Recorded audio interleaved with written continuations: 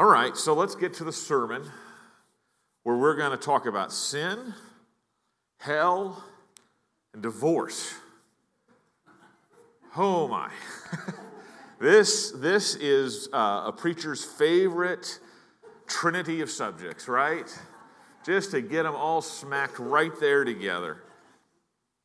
Well, let's just take a step back and ask why we are going to have a sermon on sin, hell, and divorce.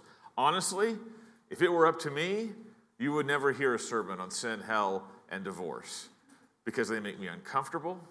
They make it awkward. They would make you uncomfortable. And so, if it were my own flesh making the decision, I would not want to preach this text. But at Renew, we want to not preach what I think. We don't want to preach what I like. We want to preach what God has given us. We want to preach His Word.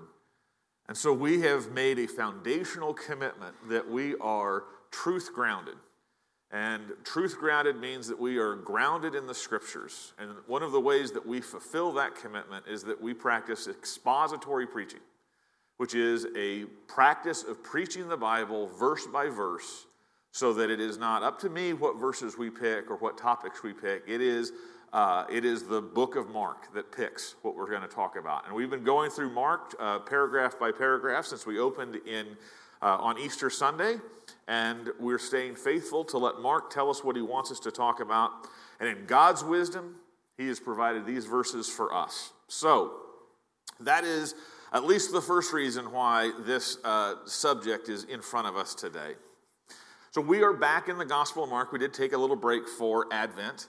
And if you remember where we were in the summer and the fall, we were in Jesus' ministry in Galilee, and then that came to a climax when He goes to a place called Caesarea Philippi and finally asks His disciples, have they put together what they have seen Him teach and do about who He is?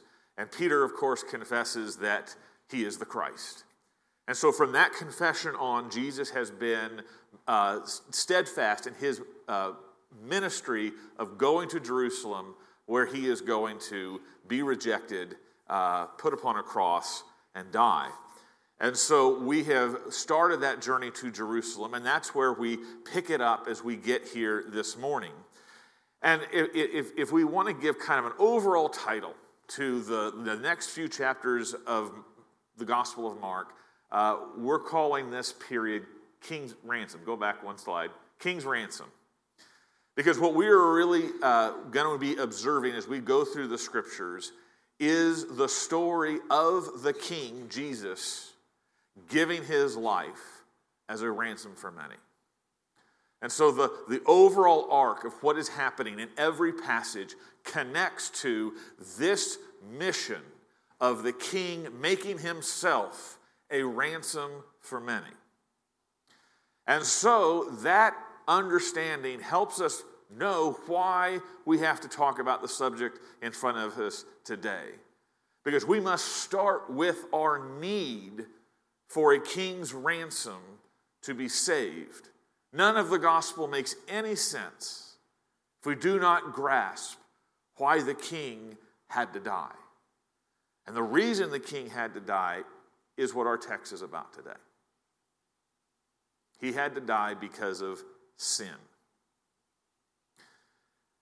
And if we're honest, we only really understand the gospel to the extent that we understand the seriousness of sin. And so I actually decided to make the title of this sermon as gross as possible. Today's sermon is called Soul Cancer. Soul cancer. Now, the word cancer, for me, is a nightmare word. It is a horrifying word. Personally, I have seen the ravages of cancer. I am an only child because I had a sister die of leukemia. I've watched grandparents die of cancer. And I have always just grown up and kind of always have this baseline underneath the surface fear of the word cancer. Someday I'm going to go to the doctor's office, and they're going to say, cancer. And so that's my nightmare word. And I suspect that a lot of us have that as their nightmare word. We're all dreading that word will be said. And I know some people in this room have had that word said to them and have been able to see their cancer go into remission or even have victory over cancer. But it is a scary word that we fear. And the reason that we fear it so much is that it fights in disguise, right? It fights inside of us. And it fights to the death. That is what makes cancer such a scary word. We know that it is nothing to be messed with. And so, if I can impress upon you really one thing, is to make you see sin the same way you see cancer. Sin is the cancer of the soul. It comes in disguise. It comes within, and it wants your life. If we do not fight cancer with medical intervention, it will grow, and it will take your life. The same is true of sin. If we do not fight sin with the intervention that Christ gives us in the gospel, it will grow and it will take your life. So what I really want us to see as we go through this passage and we deal with these weighty subjects is to dwell upon this main point. The gospel is the only intervention that will stop sin's destruction. The gospel is the only intervention that will stop sin's destruction. And so my purpose in this sermon is to do what I think the text wants us to do, to become uncomfortable, to become frightened, so that we cling to the only intervention, so that we follow the word's advice, just like we are scared with the word cancer, to follow the doctor's advice and take the medical intervention.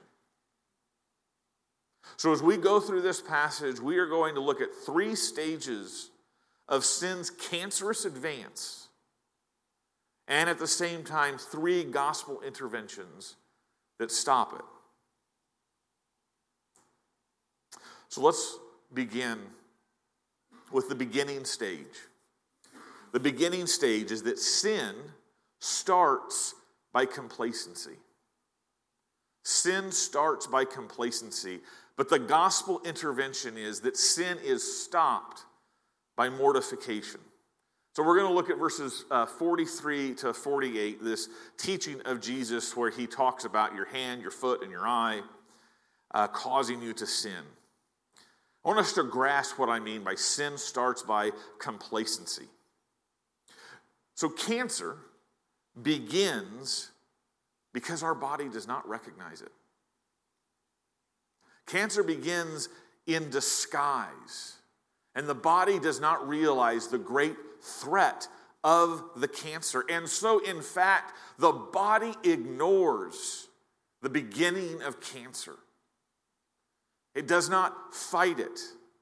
The body, because of the nature of cancer, responds to it with complacency, with no reaction. In the same way, that is how sin starts. Sin starts because we don't react to it. Let's look again at verse 43. And verse 43 is really stereotypical of all of these verses down to verse 48. Jesus says, if your hand causes you to sin, cut it off. It is better for you to enter life crippled than with 2 hands to go to hell, to the unquenchable fire. Now, I would suggest to you when Jesus says, if your hand causes you to sin, he is not expecting anyone who is listening to him to say, nope, not me. The suggestion of if your hand causes you to sin is that your hand causes you to sin, or maybe more accurately, you sin. And so he is talking about the fact that you are a sinner. You need to focus on where that's coming from. You cannot take it lightly. You cannot take it with complacency. But if we're honest, every single one of us has sins that we commit, and we don't react very seriously to them.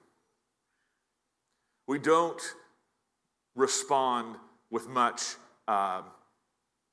vigor in stopping some sins. We sin, the sins that we do sin, because we aren't really afraid of what they can do. That's why I'm not here preaching to you about murder. I don't look at many of you saying, you're really going to murder somebody. You're about to commit adultery. I hope not. You're about to rob a bank. I probably will never preach a sermon on the sin of bank robbing, even though we all know that is a sin. What I want us to look at is the sins that we don't react to, the sins that we don't fight, the sins that we treat as non-threatening. It's the sin that we think is small. It's the sin that we think isn't a big deal. It's the sin that we think no one's going to notice. Those are the sins that we commit. And so it's very interesting that in the Gospel of Matthew, Jesus uses these same concerns to talk about the sin of lust.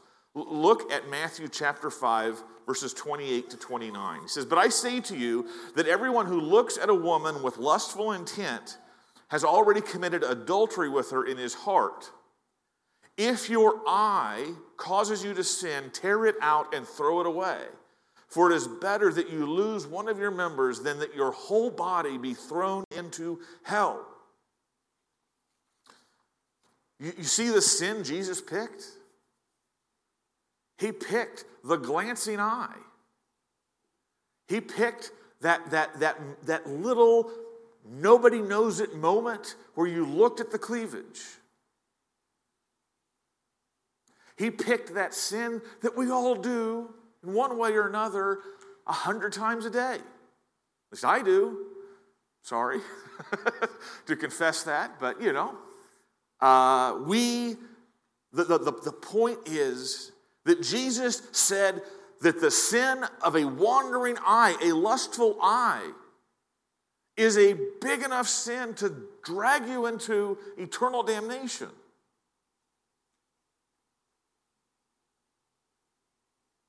We lust, and we don't fight lust because we know it is small and harmless. And so we're complacent towards it. This, though, Jesus says, is adultery of the heart. And it is enough to sentence us in the judgment. Now, I don't know that verse gets everybody, but it's important for us to grasp what Jesus is talking about is not the sins that you're vigilant against. It's the sins that you think you can get away with. It's the sins that you think aren't that big of a deal.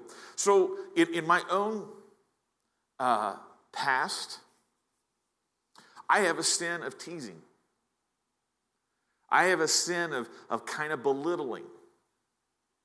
And so when I got married to my beautiful wife, I developed unconsciously the habit of teasing and belittling my wife with things like the dinner. You know, this meal's not hot enough, or this meal's not very tasty, or did you think about salt, or something like that. Just small little comments, right? They don't measure up to much. Will they do? 20 years of marriage, and my wife has a lot of hurt. The person I love has become very hurt by the accumulation of all of those comments. Has lost a lot of confidence in a lot of parts of her life because of those comments. And worse, as a dad, taught my kids to do this. My kids have picked it up. They also have a teasing, belittling nature. Such a small thing. And yet, it is so damaging. It is so damaging. Jerry Bridges wrote a book called Respectable Sins. And it's worth just reading the table of contents for identifying perhaps some of those sins that we have taken a complacency towards. Bridges' table of contents lists as respectable sins, sins that we don't really react to. He mentions ungodliness, anxiety, discontentment, unthankfulness, pride, selfishness, lack of self-control, impatience, irritability, anger, judgmentalism, envy and jealousy, sins of the tongue, and worldliness. Now, that's not a complete list. But as you listen to that list, what is a sin that you play with? What is a sin that you don't react to? And now I want you to really stop and say, what is its fruit? The fruit of my little sin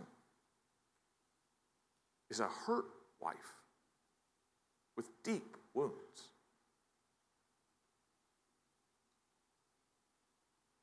So, sin starts by complacency, but the gospel intervention is that it is stopped by mortification. Now, mortification is a word that we don't use very often, but it just means to put to death. And that is what Jesus is stressing to us when he says the words, cut it off. Cut it off. Do the thing that needs to be done. Cut off the hand that causes you to sin. Now, obviously, this is Jesus using figurative language. Otherwise, we would be able to identify Christians as the squirming stumps, because we would be handless and footless and eyeless. Right? It is figurative language to stress to us the danger of sin and the response that is required. It is verbal use that is meant to be urgent. It is calling sin gangrene, right? Gangrene is something that infects and kills and moves progressively inward. And the only way that you can really deal with gangrene at some point is to cut it off, right? So the gospel intervention that Jesus is giving us in the words, put it to death, cut it off, is a twofold ministry of the gospel. First, it is the way that the gospel opens our eyes to sin, and then the second is how the gospel changes our affections about sin. I want us to dwell on both of these. The eyes are opened to sin in the gospel. Only when you have the gospel are you allowed to look straight at sin and see how bad it is. Because outside of the gospel, you have to say it can't be that bad.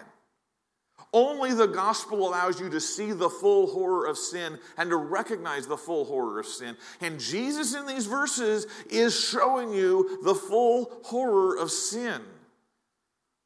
And he does that because he talks about hell. Jesus brings up hell again and again and again. And so if we are going to accept Jesus as our truth, we have to accept that hell is real. We also have to accept that what he tells us about hell, it's awful. He calls it the unquenchable fire. He calls it the place where the worm does not die. Put together, that means that it is unending, awful hell. It's the word.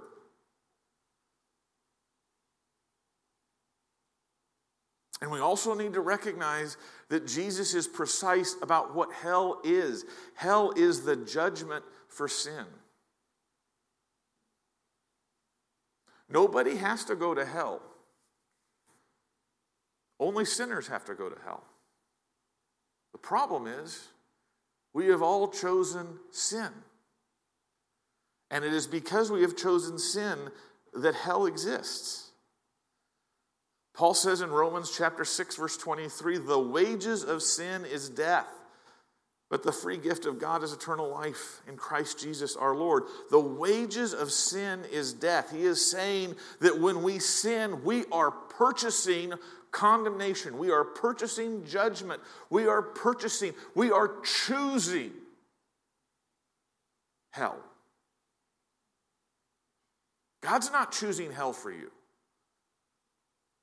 But our sin is purchasing heaps and heaps of it. Why so serious? Why is there this hell? Why is it such a serious deal? Well, I think perhaps instead of looking at hell from our perspective as sinners, we need to look at hell from the perspective of someone who is sinless, as the Creator. Right?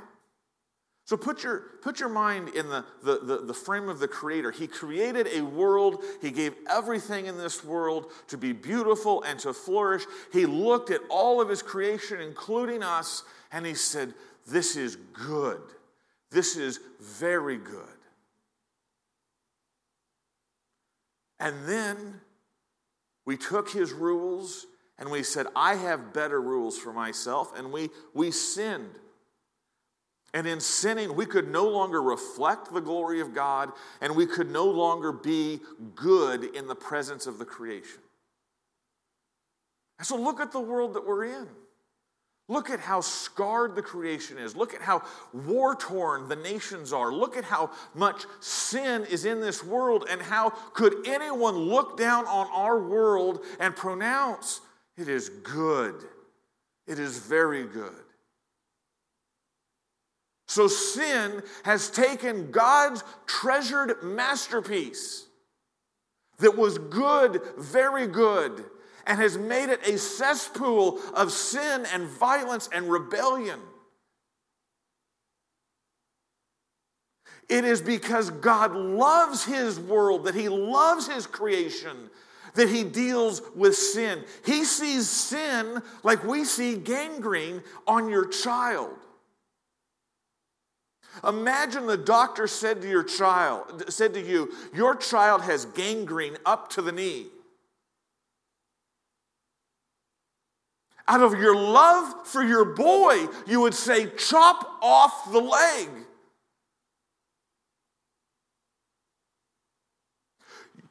We are the gangrene in God's very good creation.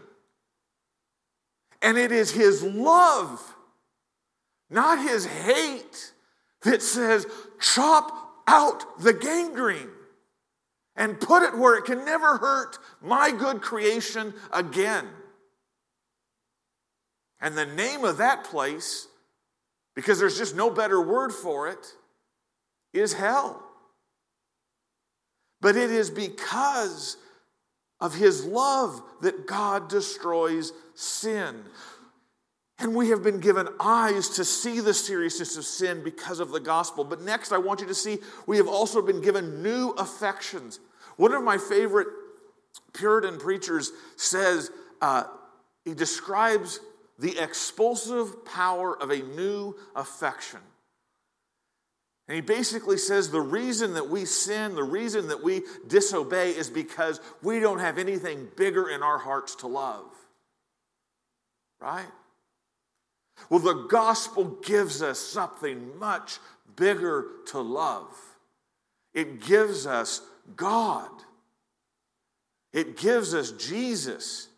And if you have God and you love God and you have Jesus, you love Jesus, then you will have a hatred for sin. Because nothing is more obnoxious and opposed to God than sin. And you can't love both. So you were given new affections. And so these new affections build in your spirit a warlike vigor against sin. And so when it says cut off your hand, you would rather cut off your hand than grieve your Lord and Savior with sin.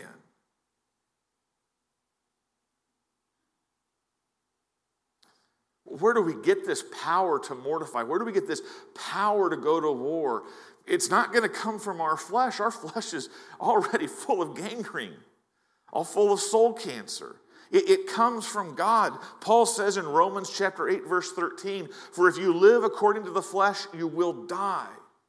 But if by the Spirit you put to death the deeds of the body, you will live." You see, the Spirit is there to give you the fight. So let me ask you, what sin do you need to kill? And what do you have to do to kill it? The next stage, the advanced stage. Sin spreads by compromise. But the gospel intervention is that sin is shrunk by sanctification. And here we look at verses 49 and 50. So, one of the bizarre things about cancer, or one of the insidious things about cancer, is that it grows in the body it's killing because the body shares its life with it. The body that is host of the cancer accommodates these tumors and even sources it with blood and oxygen and the ingredients of life for it to grow. The body, rather than killing it, actually makes space for the cancer to develop. And the same thing is true of sin. When we do not kill it, we begin to accommodate it. We begin to accommodate it. We begin to give it space. We begin to give it permission. We even protect it. And that is called compromise. We compromise ourselves so that that sin can be kept safe. Here's some words for compromise. We rationalize. We explain to ourselves and others why it's not that serious. We make excuses for it. I only yell when you do something stupid. Right? It's your fault. I would be sinless if I didn't have to deal with you. Right? We negotiate. We negotiate. I'll keep my drinking problem by just limiting how much I drink. But I won't deal with the problem. I'll make small adjustments.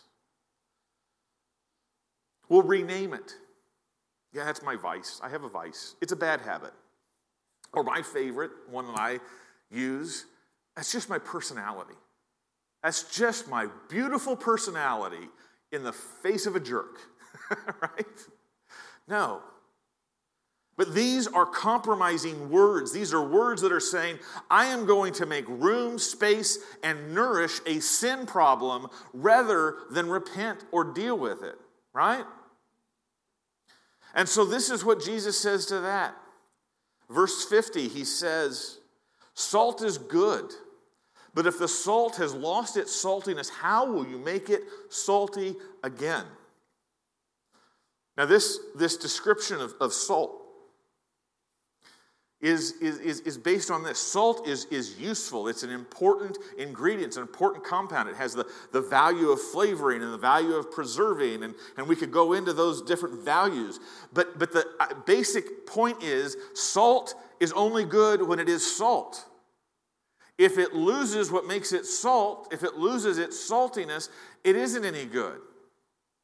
And so what Jesus is talking about is the character of salt, is what makes it useful. It is useful because of its character or its nature. And so what Jesus is saying is, when he says losing your saltiness, he is talking about you losing your character. Losing the strength of you as a moral person. He is talking about compromise. Now, we are smart scientific people. Salt doesn't lose saltiness if we're talking about the scientific compound of sodium chloride. But we need to recognize, in the world of Jesus' day, salt did not get made in a factory. It got mined from places like the Dead Sea, which was a very salty place, and they would just take heaps of this white, salty substance, and they would sell that as salt. But it wasn't pure. The salt was also mixed with gypsum and other white, powdery substances. And so if that container of salt would get wet, the real salt would dissolve and leave behind it white, powdery substance that wasn't salty. But the nomenclature was it was salt. So what Jesus is talking about, he is talking about salt that still appears to be salt, but without any of the qualities of salt. Still looks like salt, but it doesn't have the character of salt.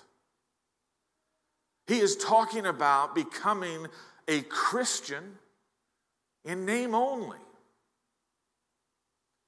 Right? You say you're a Christian, but the sin in your life is not consistent with that word because you are compromised. So what is the gospel intervention? The gospel intervention is sanctification. Jesus says, instead of losing your saltiness, he says, have salt in yourselves. Have salt in yourselves. So what is having salt in yourselves when it comes to a Christian? It obviously means having the character of a Christian. And another way of saying that is a Christian bears Christ-likeness. As you pursue Christ, you are more Christ-like. You act like Christ. You think like Christ. You choose the way Christ would choose. You avoid sin the way Christ avoids sin. To be salty is to be a Christian, not in name only, but to be a Christian inside and out. When people are looking and when they are not. Privately, when it's just you and your computer, and publicly.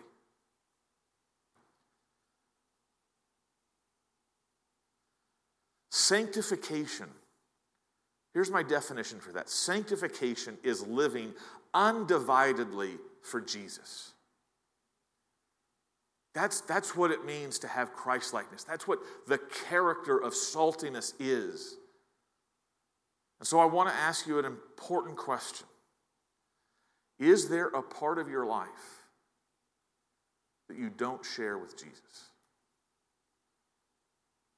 Is there a part of your life that you don't share with Jesus? Do you have a black box for your self-pity? Do you have a black box for your lust? Do you have a black box for how you treat your money?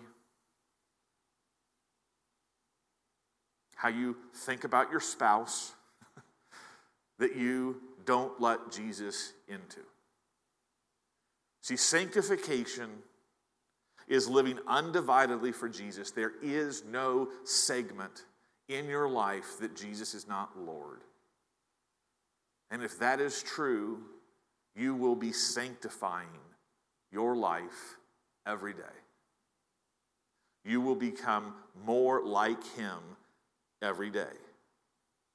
Where are you going to find the power to let Jesus into every part of your life? You are going to find that power only in the gospel that breaks your heart open to love Jesus like no one else. And I love Paul's words in Philippians 3. They are words for all of us to aspire to. Paul says, "Indeed, I count everything as loss because of the surpassing worth of knowing Christ Jesus my Lord. For his sake I have suffered the loss of all things and count them as rubbish, in order that I may gain Christ and be found in him, not having a righteousness of my own that comes from the law, but that which comes through faith in Christ, the righteousness from God that depends on faith, that I may know him and the power of his resurrection and may share his sufferings, becoming like him in his death, that by any means possible I may attain the resurrection from the dead." Beloved, if you are slack in your sanctification, if you are slack in your fight for sin, the call is spend time with Jesus. Grow your love for Jesus. He is the expulsive power of a new affection.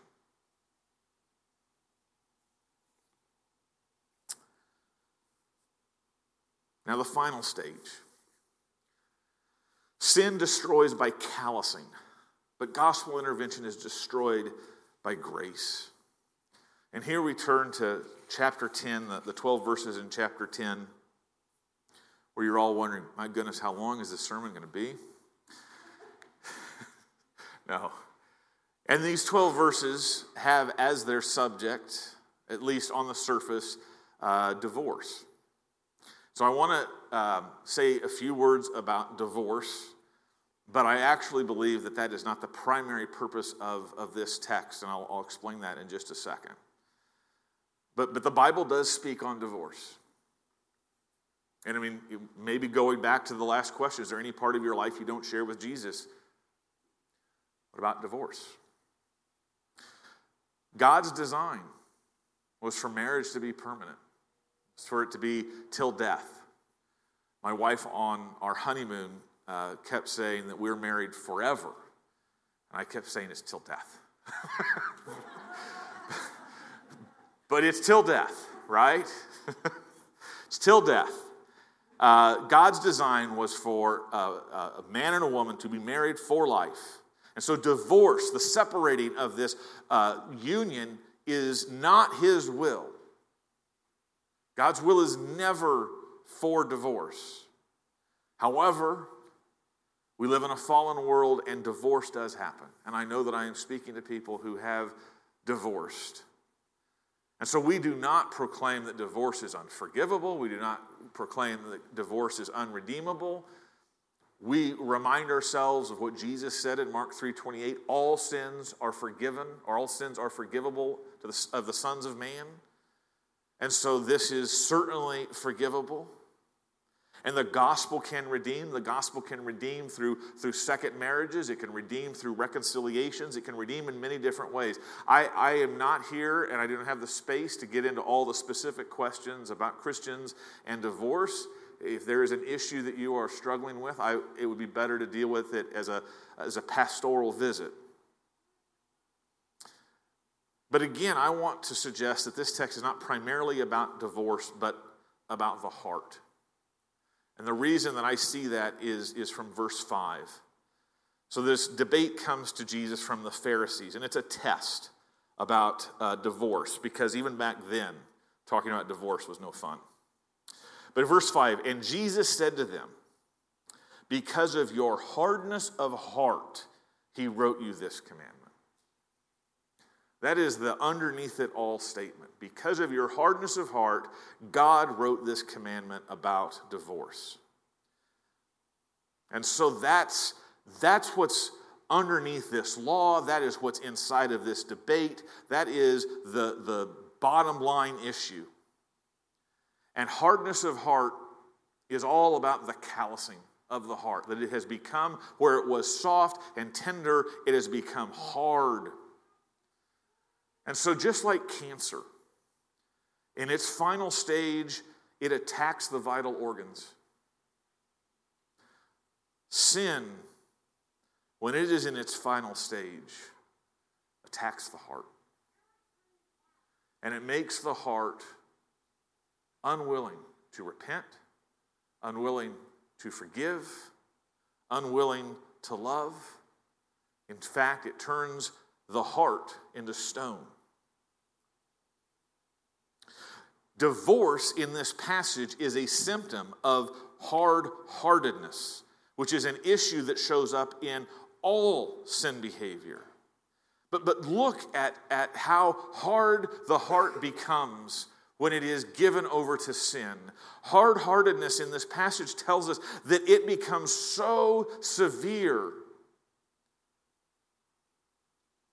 that you hate what you vowed to love. That's what hard-heartedness does. Because God wanted me to have a sermon illustration this week, Becky and I had a tough fight this week. And it is amazing how hard your heart wants to get when you're fighting with your wife. All those, I love you, you're wonderful. No, you just turn into a gladiator. You're very hard-hearted. You say very mean things. That's sin owning the heart. And this passage says that this hard-heartedness infects us all, because he says to the Pharisees, you plural, this law was given to you plural, being all people, because of your hard-heartedness. This hard-heartedness makes you hate what you love. It sets you against God. God gave marriage as a gift, and you hate him for putting you with her. And you want to break his good gift of marriage. This is what hard-heartedness does. And then you are willing to destroy what is good. It takes, as I've been told many times, it takes two to marry, but one to divorce. And the real tragedy of this hard-heartedness is you are so angry you don't even care what the consequences are. But look at verse 12. When we divorce, we turn our ex into an adulteress. And they have no choice. But our sin multiplies. And why? Because our heart is that hard. The vital organ of our soul has turned into a rock. Now maybe that's not the worst thing about this. The worst thing about this is that the hard-heartedness that Jesus speaks of, that is behind this commandment, cannot be removed. The law cannot do anything for a hard heart. Jesus says it was because of the hardness of heart that we gave this law to you, which is just a way of saying it was only there to restrain the hard heart. There is no word here of curing the hard heart. And here's the real prickly thing about it. Who's having this conversation? It's the Pharisees. The Pharisees were the most scrupulous, the most law-abiding. They believed that they followed the law perfectly. They believed that they were they were walking righteously all day long. And yet, they are afflicted with hard-heartedness because they are there in front of Jesus not to learn about the way of life, not to learn about grace, not to learn about the Son of God, but to try and test him, to either at minimum solve some dispute between them, but more likely to figure out a way to get Jesus in trouble. So the heart of the Pharisees, the most law-abiding, had become as hard as granite. The law has no answer for hard-heartedness. And so, if we are honest with ourselves, our sin condition has reached final stage. Because can you deny that you don't have hard-heartedness? That hard-heartedness has not directed your steps?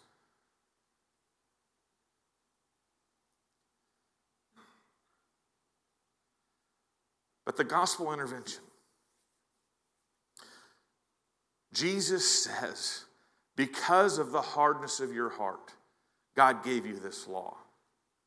So the law was given because of sin, but the law was incapable of fixing the sin. But here is the good news. The good news is that in response to our hard-heartedness, God did not just send us His law. He also sent us His Son. He sent us His Son. Because the only way for us to be rescued from the destruction, from the final stage of the hard-heartedness of sin, is by His grace. And so we have talked as an illustration a few times, this passage in John chapter 8 about this adulterous woman who is put in front of Jesus' feet by all of these rulers of the law who come to Him and say, this woman was caught in adultery, what are you going to do? The law says stone her. And Jesus takes this moment with this woman at His feet, and He says, after writing on the ground, he who has no sin, throw the first stone. And nobody picks up a stone, but instead the crowd moves away and disappears until it is just him and her.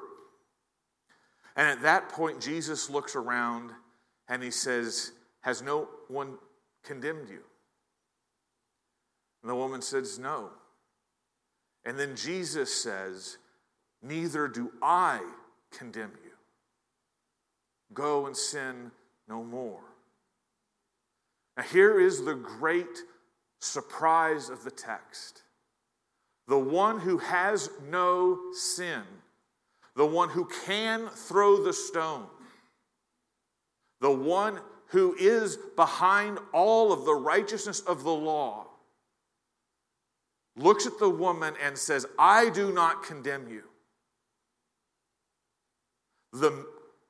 Jesus gives her life, not because the sin was not serious, but because He did not come for her to receive the condemnation of her sin. He came to receive the condemnation of her sin. You see, Jesus took our condemnation. He died for the hardness of heart. He died to destroy the cancer of our souls. He died to heal us. By His wounds, we are healed. You see, what Jesus' gospel does when it penetrates your heart is it breaks it. You know that you have been receiving the gospel when your heart breaks at the love of Jesus. The hard heart becomes the broken heart because of the grace of Jesus. Sin dies when grace breaks our heart. And when that happens, all of the resources that we need, forgiveness and repentance, overflow. And they destroy the hard heart. And so if you have the gospel, and if your heart has been broken by the sacrifice of Jesus, where do you need to take the words, I'm sorry, to? Where do you need to say the words, I forgive you? Where do you need to say, whatever it takes, I want to work through this because I love you? You see, sin is the cancer of the soul, and if we do not intervene with the gospel, it will destroy us. It destroys us through complacency and compromise and callousing. Sin is deathly serious. The gospel is the only answer. And so I leave with this question. Have you received the free gift of the gospel? Have you said, I know I am a condemned sinner, but I ask Jesus, take my condemnation from me and give me, in the place of this heart of stone, a heart of flesh. Beloved, He delights to make you new. Receive Him. Amen.